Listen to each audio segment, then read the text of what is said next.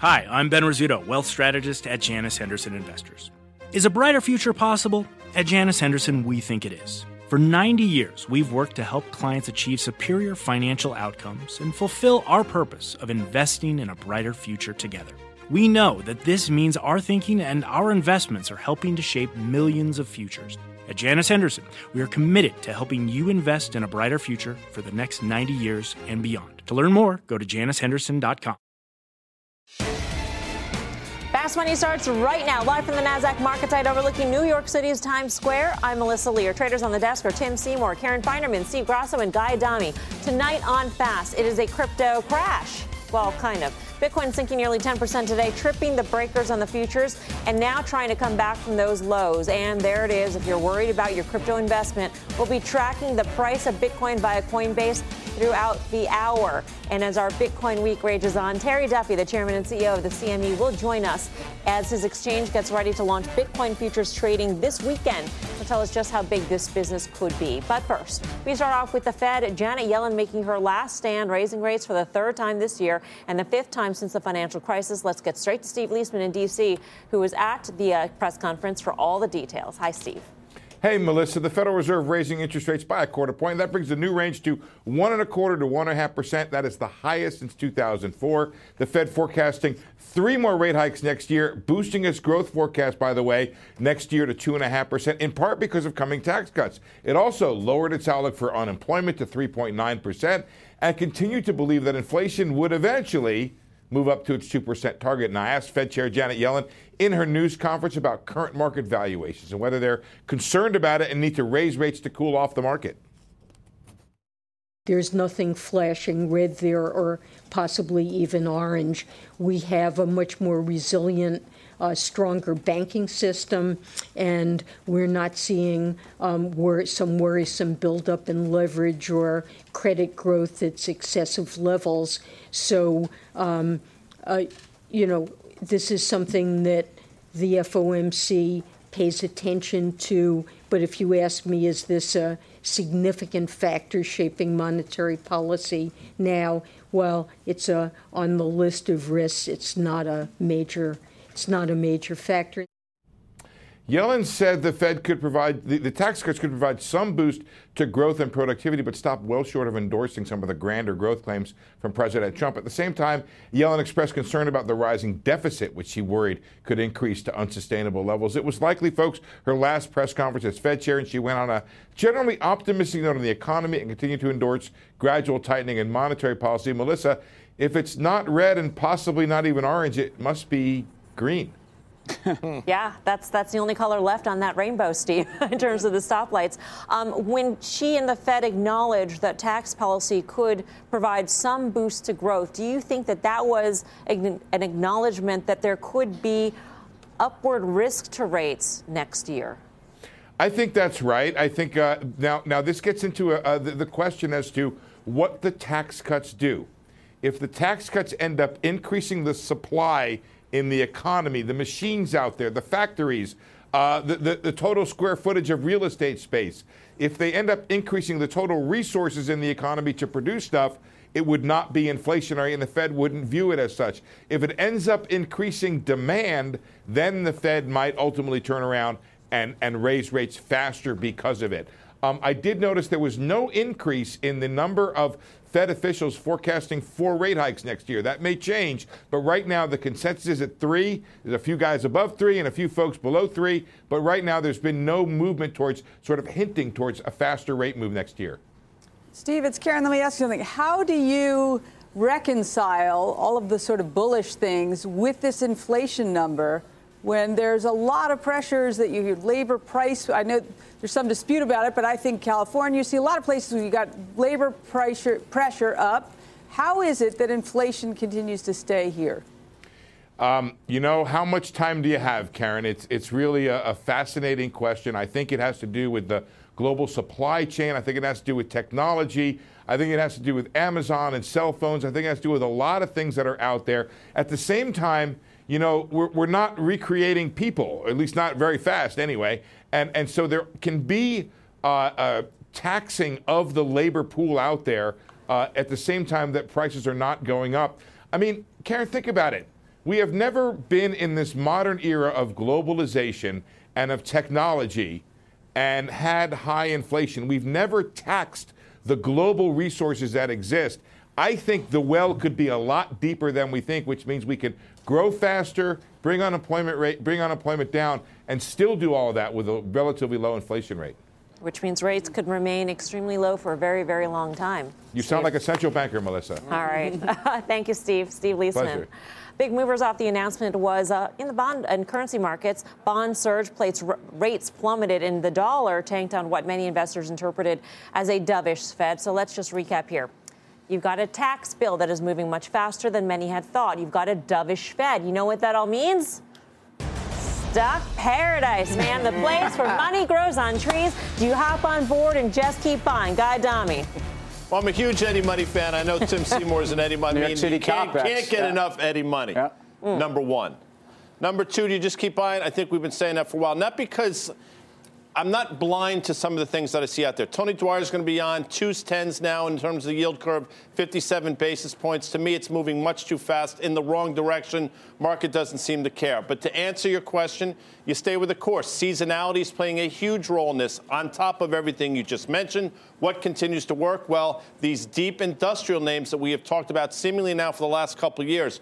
Boeing, for example, look at that stock. Look at their free cash flow. Look at what they're doing with their dividend. Look at what they're doing with their stock repurchase plan. Honeywell continues to work. And I got to tell you, I've been wrong about this one for a while, but Caterpillar is telling you that the entire world is growing at a pace we haven't seen in 100 years.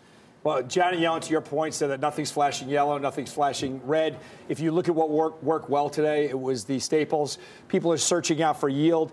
Investors sold utilities ahead of this meeting. Overdone. It's down 50 bips for half a percentage point for the month.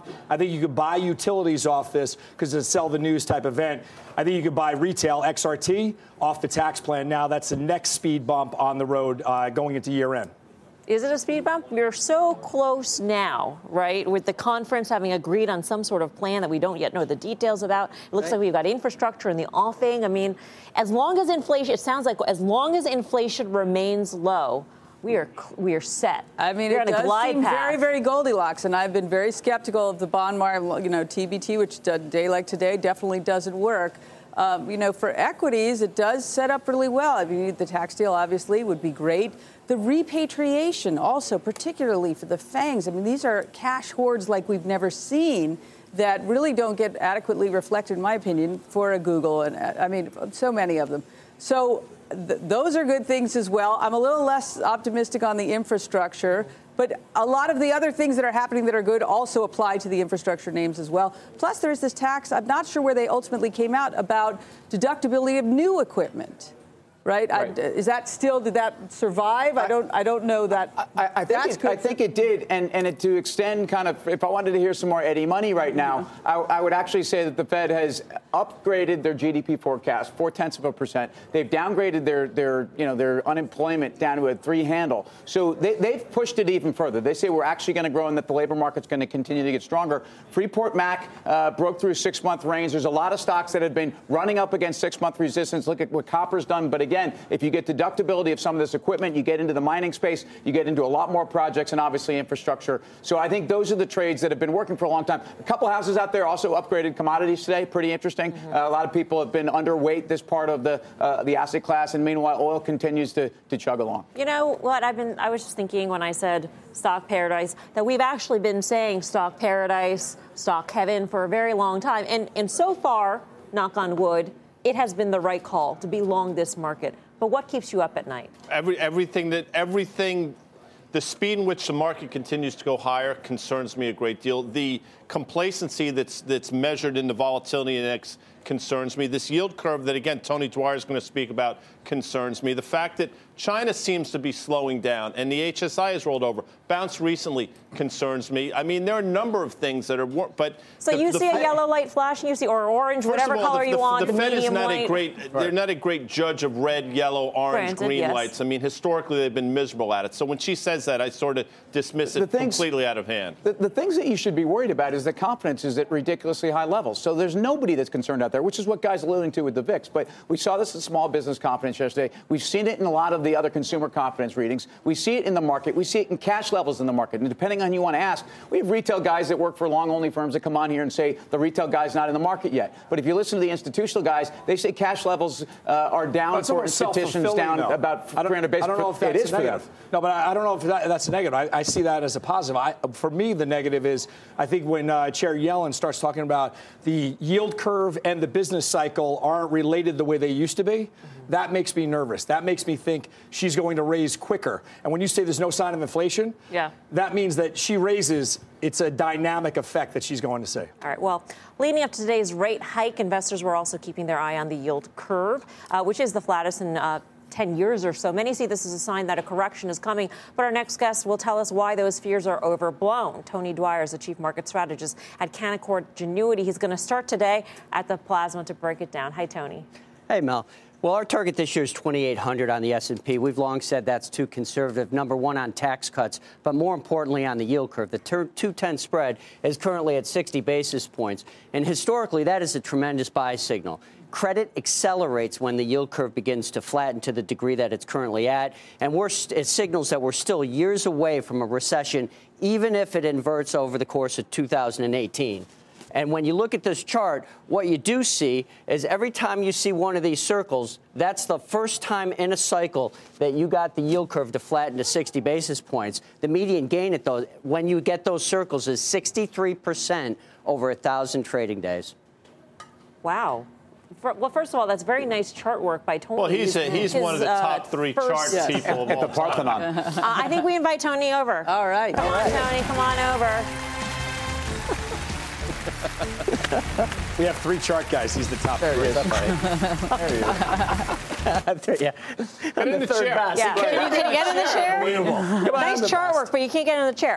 There was one circle that was followed by a pullback. So there will be volatility. There it is. Absolutely. What you see is the most recent it's sort of interesting. When you look at those long-term charts, everything's up in a straight line. You're definitely going to get pullbacks. If the year closes here, it'll be the least drawdown in any year over the last 90 years at under 3%. The last time it was even close was 1995. 1996 opened up with a 4% decline from the mid-December high, rallied up, and then you started to get into a little bit more trouble with big corrections. So our call is that you're going to have a much higher market next year, but also much higher volatility. You can have both of them go up at the same time. But, Tony, when we saw today Chair Yellen speak about the yield curve that you love talking about, and when you said there's no fear of it, don't worry about it, and even if we invert, you have time to get ahead of that, and markets can go up, as your chart says. Did you get a little nervous of how cavalier she was making that correlation and causation argument that we hear so many times from the Fed, and then hearing about how the business cycle and the yield curve aren't the same relationship as they used to be? I know that every time the yield curve inverts, you go into a recession, except for 1966, and you ended up going there a little bit later. My guess is the Fed probably knows that, too. So why do they ever let the curve invert? Because every time they think that it's different this time. It's different this time. It's human nature. Why does credit accelerate when the yield curve flattens? So if I'm selling the cup of water, or the bottle of water that Tim's got next to him for $1, government comes to me and says I can only sell it for 50 cents, and I can produce as much water as I want. What do you think I'm going to do to the production of water? I'm going to double it. I don't want to make less money. So when the yield curve flattens, what do you think banks do with credit? What do you think investors do to get the same return? They accelerate credit. So once you invert the yield curve, that works on a lag. It kicks into economic activity. Everybody's like, oh, it doesn't work this time. The Fed was right. And it shuts down credit on a lag. I hear you on that, but if they can accelerate credit, but if there's no demand for that, isn't that then the argument that when things start to slow down, the sort of the deflationary spiral? I've said on this show so many times, because I'm always the big bald bull, right? I've always got the higher target. Well, I've been in it for a long time. I'm definitely one side of that statement. Right? Yeah. And the bull, right? So you said it, not me. So when you look at this, is going to end so badly. You cannot fix credit with exponentially more credit. That line has killed more portfolio managers than it's different this time because it makes you get out way too early. You miss the upside, and then by the time you chase it, you're doing it at the wrong time. So our view isn't that this is Goldilocks for the rest of time. It's just that we're in a situation where we can go an extended period still historically, have the upside, and then when you start to see stresses in the credit markets, you can see it in the Chicago Fed And that's indices. why it's 2,800 by the end of the year. We'll see higher in between and then lower by the end. Okay, so this is important. You should front never loaded or look at our back? targets. You should look at our methodology. The methodology is I'm using 140 in earnings, a 21% tax rate. Would that bring that up to about $1.55? At a 20 multiple, I'm closer to 3,100. You can't do that until you know what the tax rate is. Got it. Tony, thank you. Tony Thank Dwyer. you so much for having me, and happy holidays, everybody. Happy holidays to you. Tim, what'd you do today? Some upside calls and some names that have run. First of all, where we've had upside vol, whether it's a Valiant, whether it's a U.S. Steel, these are names where I think you can actually take some of the chips off the table by staying in these trades. To me, I think about what the Fed is doing, and Steve Leisman referred to this. I don't think people have priced in 4 Fed hikes for next year. I think that the first quarter is going to be a bit of a reckoning when people start to do that. Doesn't mean you have to run for the hills, but I do agree with Tony on volatility. Karen, what'd you do? I didn't do it. Well, sadly, I had to sell some things to pay taxes. Okay. Yeah, which is really a bummer, trying to figure out, I sort of across the board, because I like everything that I own. So I really didn't, but today wasn't a great day for my portfolio. Financials, not so great. What was the highest Fangs, concentration of the position you sold? The highest concentration? Right, so the biggest percentage. 22. In what? Fang. Okay. But I want to own them. Right, but you needed to harvest. Yeah. Okay. Still 99% long. I'm fully allocated in the marketplace. I still expect retail to rally into year end, and the laggard of energy continues to go lower. Quickly, Tim mentioned Freeport-McMoRan. Intel was about a week and a half ago when copper got obliterated. FCX went up. It's up about 15-20% since. All right, coming up, the CME getting ready to launch Bitcoin futures on its exchange following the CBOE this past week. The chairman and CEO of the CME, Terry Duffy, will be here to tell us how it all go down. Plus, the next installment of Star Wars premieres this weekend, but can it live up to the hype? We've got an under-the-radar way to find out just how well the movie will do at the box office. And later, there's one stock that soared more than 43,000% since its IPO. That's right, 43,000%. Move over Bitcoin. We'll tell you the name and why it might not be too late to get in. Much more Fast Money right after this.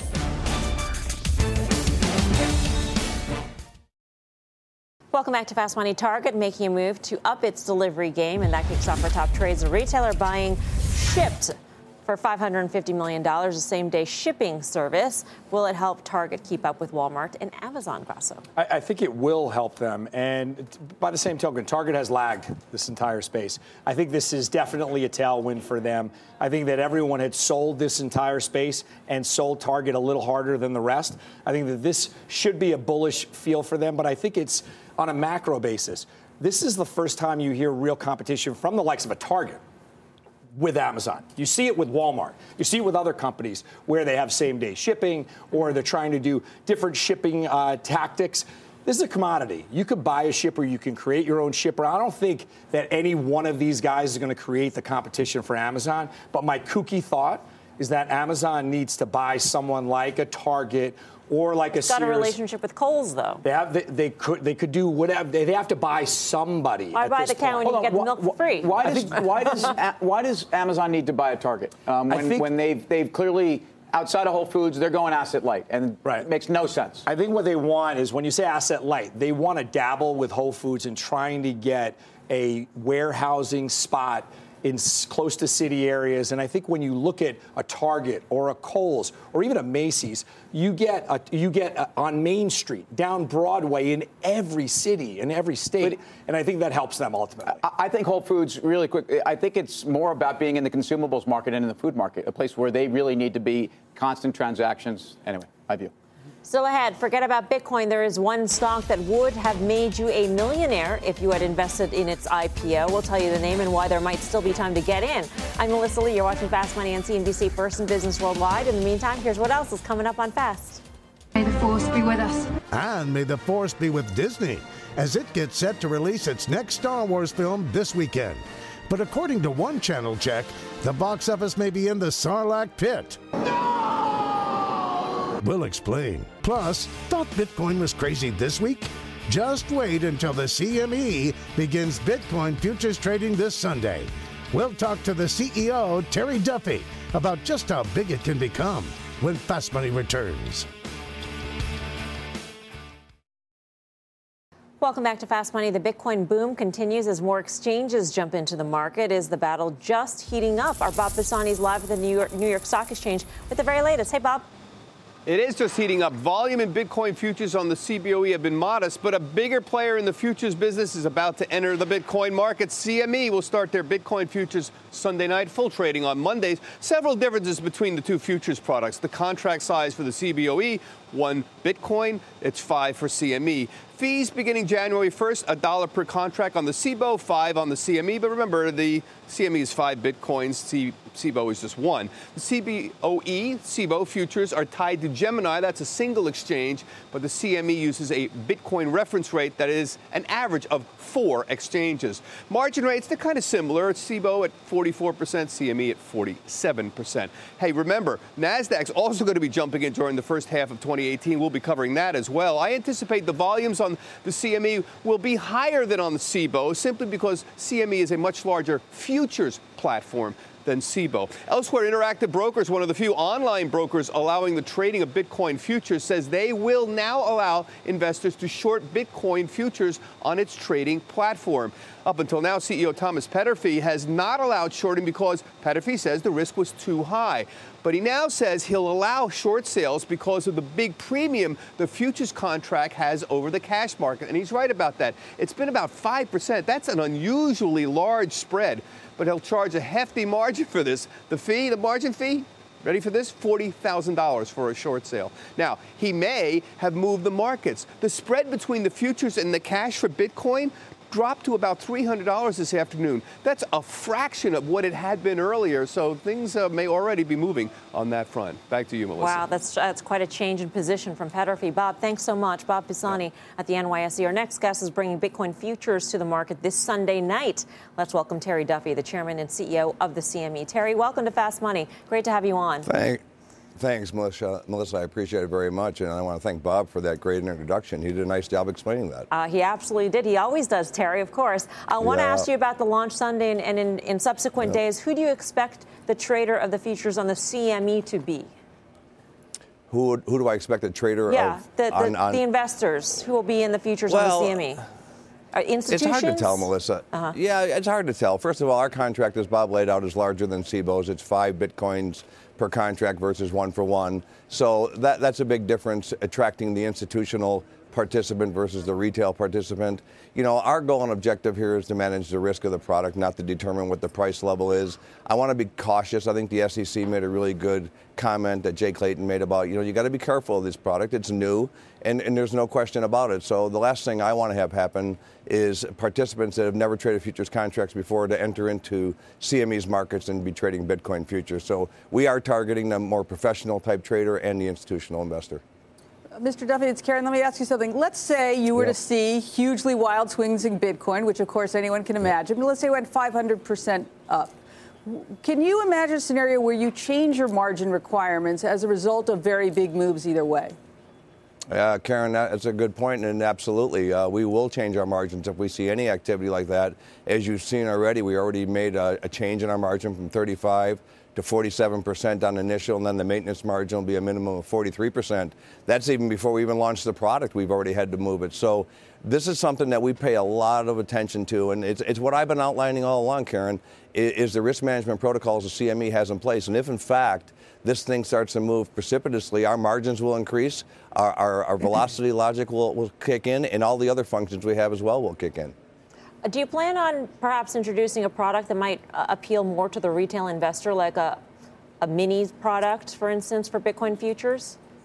I think that is yet to be determined. I think we're going to do a wait and see how this contract trades. One of the things that you're looking at, a lot of these brokerage firms don't want to jump in, and there's a reason why they don't want to jump in. They want to see open interest, which are positions open in a clearinghouse at a certain level. They want to see a certain amount of trade, and until that happens, you're not going to attract anybody else. So we need to be focused on this particular contract, build some open interest, build some trade, and then the bylaws and covenants of certain brokers will allow participants to come into the marketplace. Hey, Terry, it's Guy. Thanks for being on. So I know you're growing organically, but what about, have you considered growing by acquisition? Like Coinbase, I think, has 13 million users, 32 countries. I'm not asking you specifically about them, but is that a thought out there in CME land? You know, Guy, right now I'm really focused, as you know. I like things that drop to the bottom line as far as targeted acquisitions go. This is a new product line for us, so we'll keep this just to the futures contract. We're looking at things that we think can enhance our customer experience. That's a big part of what I'm trying to accomplish here at CME Group. Grow the institutional base, grow the commercial base, and in return grow the clients completely. So that's where we're at right now on that. So on the cash side of the trade on Bitcoin, I don't think it's something that we have a great interest in. We don't regulate that today, although we have the ability, Guy, which I think is interesting with our offering. We have the ability to do audit functions on the 4 exchanges that Bob Pisani outlined at the beginning of the show here, and that's different than our competitors do, so we will be keeping a close watch on this. How big do you think this will be for CME? In other words, how much money do you think you can make off of this? Will this impact earnings, Terry? Are we going to see upward revisions to earnings reports in the future? So, Melissa, we don't do anything that we think is just going to be doing it for the sake of doing it because it's popular. You know, we've had a big outreach from clients to get involved in this asset class, which we have.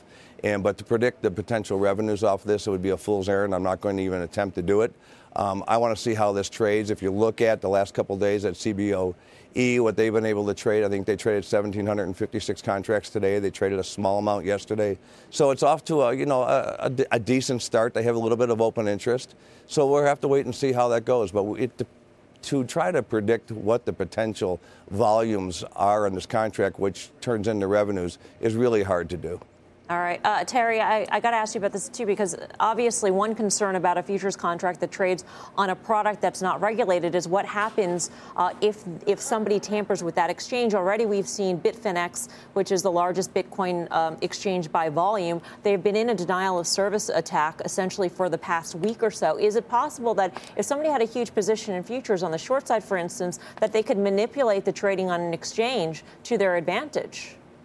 Well, that's one of the things that, I talk about all the time is our self-regulatory organization and the process that we have in place with our regulatory department. We monitor for this in all of our asset classes, all of our products here, Melissa.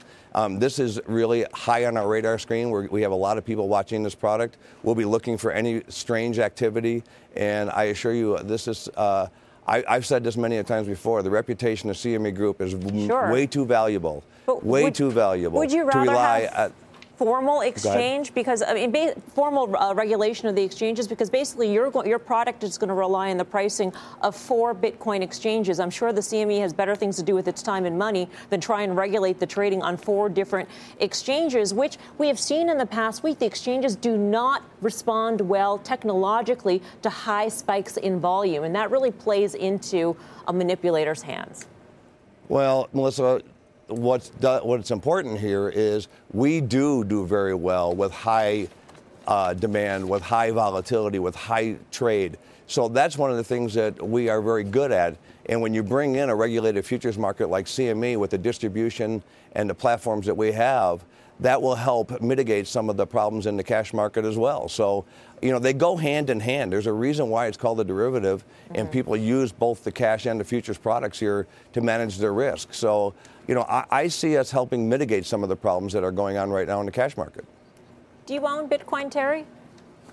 I'm sorry? Do you own Bitcoin yourself? What do you think of it? Sadly, no, I don't own it. I wish I was on. What was your guess the other day that bought it at $1? I wish I would have met that guy a few years ago.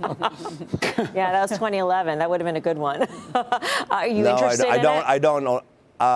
You know what? I'm fascinated by it, Melissa, to be honest with you.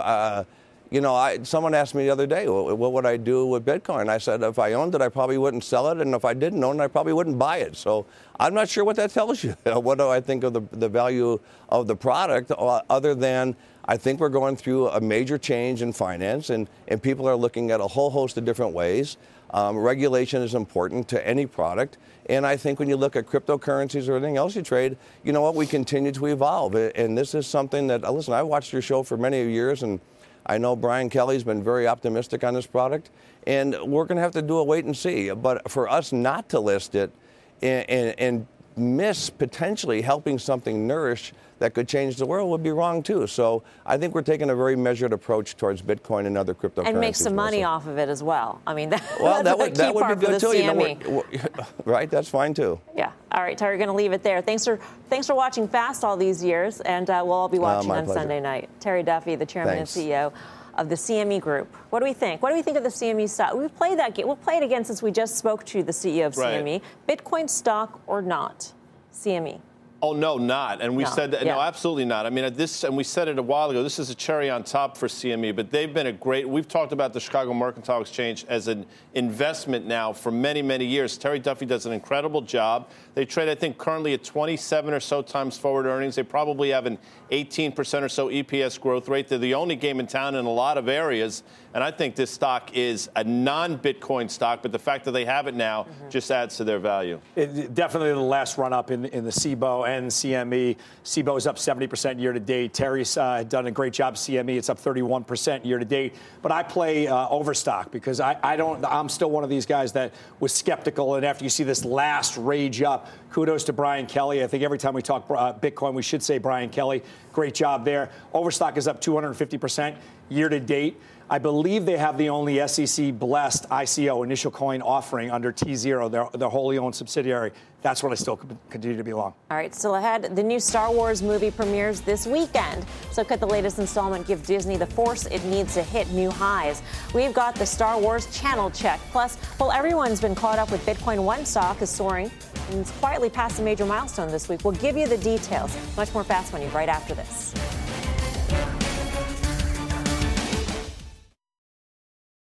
Welcome back to Fast Money. It's a big week for Disney. The media giant expected to announce a mega deal with Fox tomorrow, and it's releasing its biggest movie of the year. Julia Borson's in Los Angeles with the latest. Hi, Julia.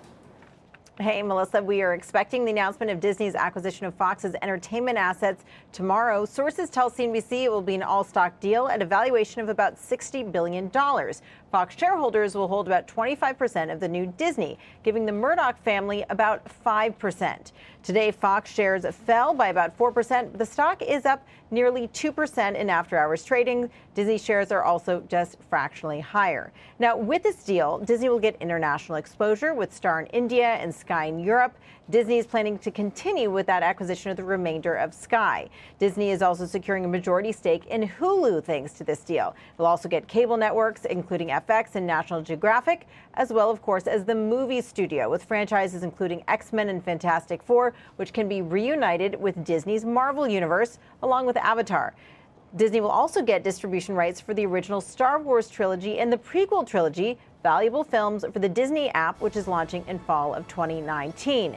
Now, Star Wars is very much in focus ahead of The Last Jedi, which is hitting theaters this weekend. It's projected to bring in between $190 million and $215 million in North America opening weekend. That would be the biggest opening of the year and up from last year's Rogue One, but down from The Force Awakens, which brought in nearly $250 million the year before that for its opening weekend. Now, as of 3 days before The Last Jedi's release, the film was already Fandango's top pre-seller of the year. This, of course, is a powerhouse not just for Disney's studio, but also for consumer products and the parks division, which is 2 Star Wars lands opening in 2019. Melissa, back over to you. Wow, Julia, thank you. Julia Borson from LA. So will The Last Jedi live up to the hype? Let's get the Star Wars channel check with David Steinberg, the CEO of Zeta Global. David runs what's called the Zeta Discussion Index, which tracks what people are talking about online. And it has been a leading indicator for the success of movies at the box office. David, great to have you with us. Oh, it's great to be here. I'm a big fan. How exactly does this work?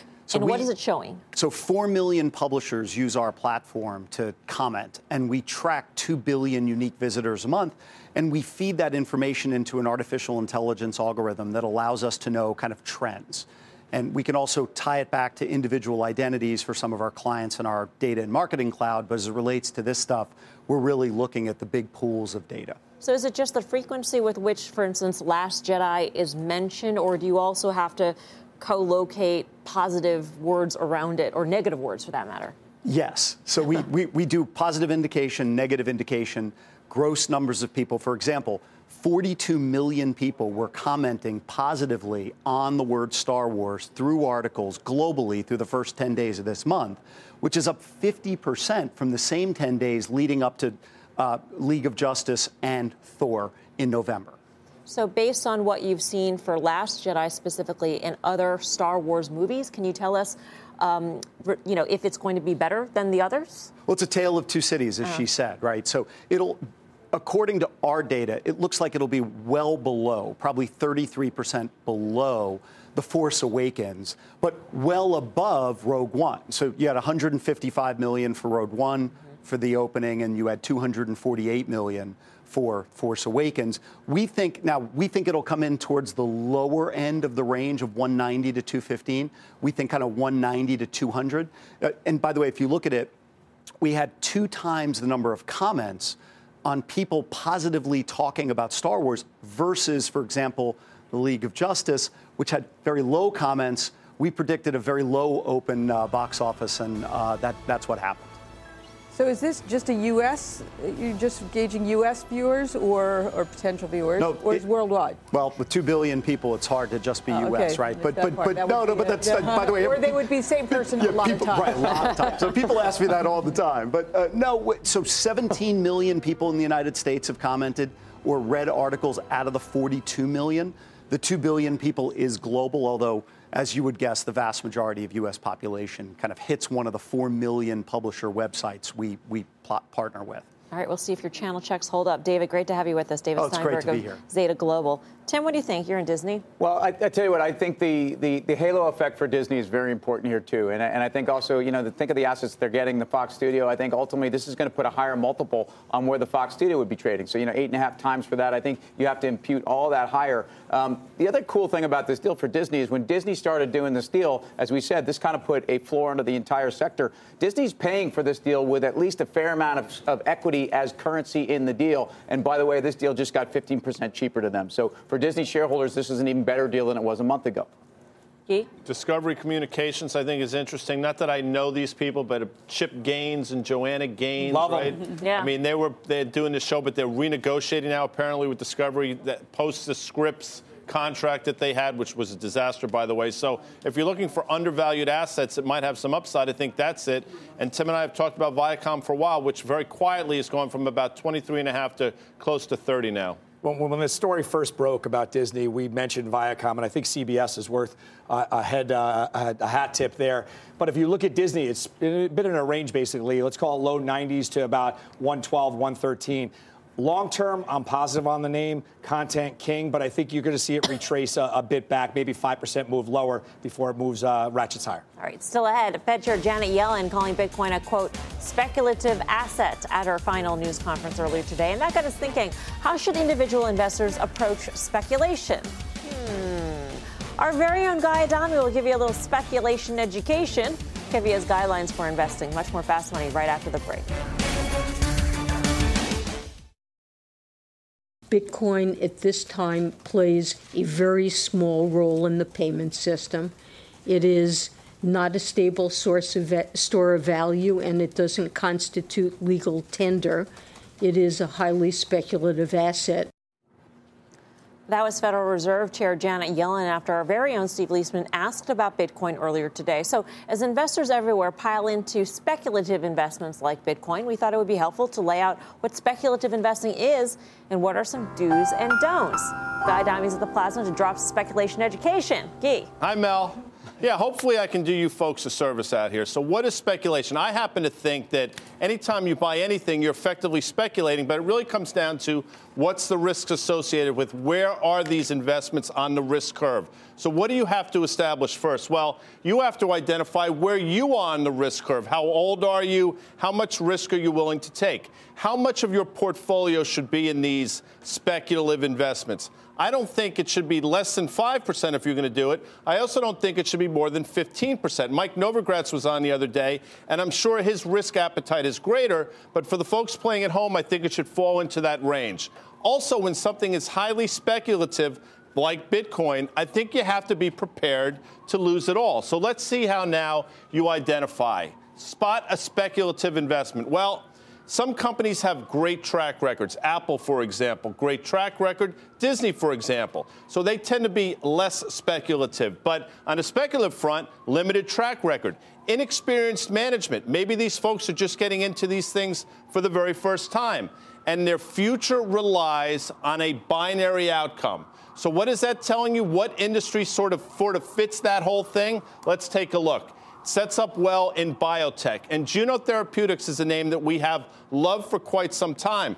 We've also said it's somewhat binary. Why? Because they're effectively betting the entire ranch on their CAR T therapies, which I happen to believe work, and the science behind them works great. But you've seen over the last week what happens when you get a hint of bad news. So this is a chart of Juno. You can see the great trajectory from the lower left to the upper right, as Dennis says. But you've also seen over the last couple days what can go wrong. So hopefully I've done you a little bit of service on how to spot a speculative investment. Thank you very much, Guy. Tim, you've been known to speculate. Known to dabble. Well, one of the things that's important for me on speculation is there price discovery and how much transparency is there in the price discovery process? Meaning what? Well, when I think about Bitcoin, I think that there's actually not a lot of that. In fact, not because you can't get a quote on it, but because, first of all, for a lot of people, they're settling 3 or 4 days later or when their bank transfers the money, and by that time they have significant settlement risk. They can't then trade that. There's a lot of different places where you're getting a lot of different price quotes. So I think one of the things that will actually change the way all crypto is traded is when you have a lot more transparency and price discovery. But ultimately, look, that's right now to the advantage of people that want to play. And in fact, I think it's going higher because of it. What is the most speculative investment you have made? Bitcoin. For sure. Yeah. And how did you determine how to right size that position in your portfolio? Of course, now too small. Yeah. So G's 5 to 15, I think, is enormous in a for a speculative part of the portfolio. But the guy like Novogratz comfortable with that kind of debt. One other thing, though, I want to add. Not only you got to be prepared to lose it all, you can't buy it on margin. You can't do that. Right. I know that for institutional investors, the CME or the CBOE, you can do it on margin there. For me, that kind of investment, I would never do. Some people don't speculate, quote unquote, in their portfolios at all, and they have to risk leaving that on the table because you cannot outperform a lot of the different indexes unless you are speculating. But I'm with Karen. I think 5% is a bit much. And I think, to Guy's point, anytime you make a bet or place a bet, and that's what I call it in the equity markets, it is speculation. Coming up, want to be a millionaire? Of course you do. Well, if you invested $100 when that stock on the screen right there IPO'd back in 1980, you would be. We'll give you the name. Plus, Oracle's been on a tear this year, but there's something in the charts that suggests the run could be coming to an end. We've got all the details. Much more Fast Money right after this.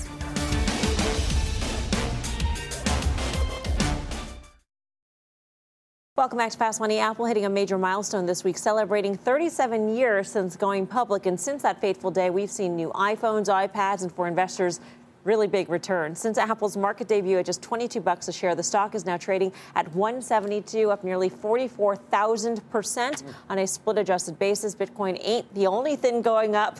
The S&P in comparison rising just shy of 2,000% over that time. So with Apple up 49% this year, and the market cap moving closer and closer to the $1 trillion mark, is now the time to buy, Tim? Look, I think you can own Apple. I think you can own it on valuation. I think you can own it in terms of the refresh cycle. I think you can own it because of the services, which we talk about all the time. And I am more bullish on that than many are. If you think about Apple in terms of where it's come in its cycle, for me, Apple was actually interesting. The reason I got into Apple a long time ago, and I haven't held it since then, was because of iTunes. When I saw that they were actually disrupting the music industry, it was really before the hardware became such a big part of it. But it was always a big part of it before the phone became a big part of it. Anyway, Apple right now, yes, you can own this stock. Karen, you don't own it. I don't own it, but it's interesting. I think, maybe it's like 7% too high, which is ridiculous in the context of the value creation there, right? So I would have maybe at 43,840%. Then it's good to own. Were you impersonating yourself? Yeah. Oh, I think it could be. Yes, kind of. It was good. Spot on. You think it was me or not? I had no idea who it was. So now, I kind of feel like in that scheme of things, looking from that perspective, yeah, it's probably good to own, yet I don't own it. Sticking with tech, Oracle set to report earnings after the bell tomorrow. The options market implying some interesting moves for the stock. Mike Coe's out in Austin with more. Mike. Well above average options activity in Oracle today. This is a name that typically moves about 5% on earnings. That's approximately what the options market is currently implying. But what we did see was a lot of call selling. It was the March 55 calls. We saw a block of 7,500 of those sold at 55 cents. And that basically is an indication that options traders are trying to take advantage of the fact that options premiums are elevated and the stock is trading at an all-time high. And it's really a bet that it's not going to break out to new all-time highs on this particular earnings announcement. Mel, did you notice Mike's not on the Death Star anymore? Not today. No, we're not talking about Last Jedi. Good for him. So. I was really worried about him. He escaped. Mike, thank you. I liked See you tomorrow. For more options action, check out the full show Friday, 5:30 p.m. Eastern Time. Of course he would. So proud of Final himself. trades up next.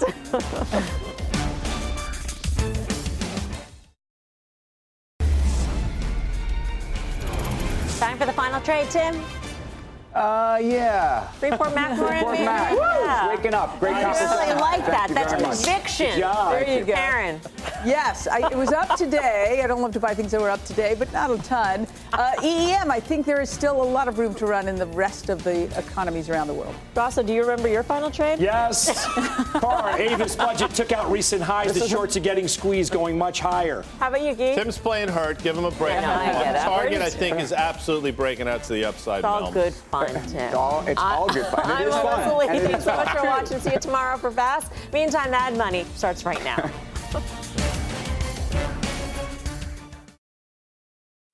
What's on the horizon for financial markets? At PGIM, it's a question that over 1,400 investment professionals relentlessly research in pursuit of your long-term goals.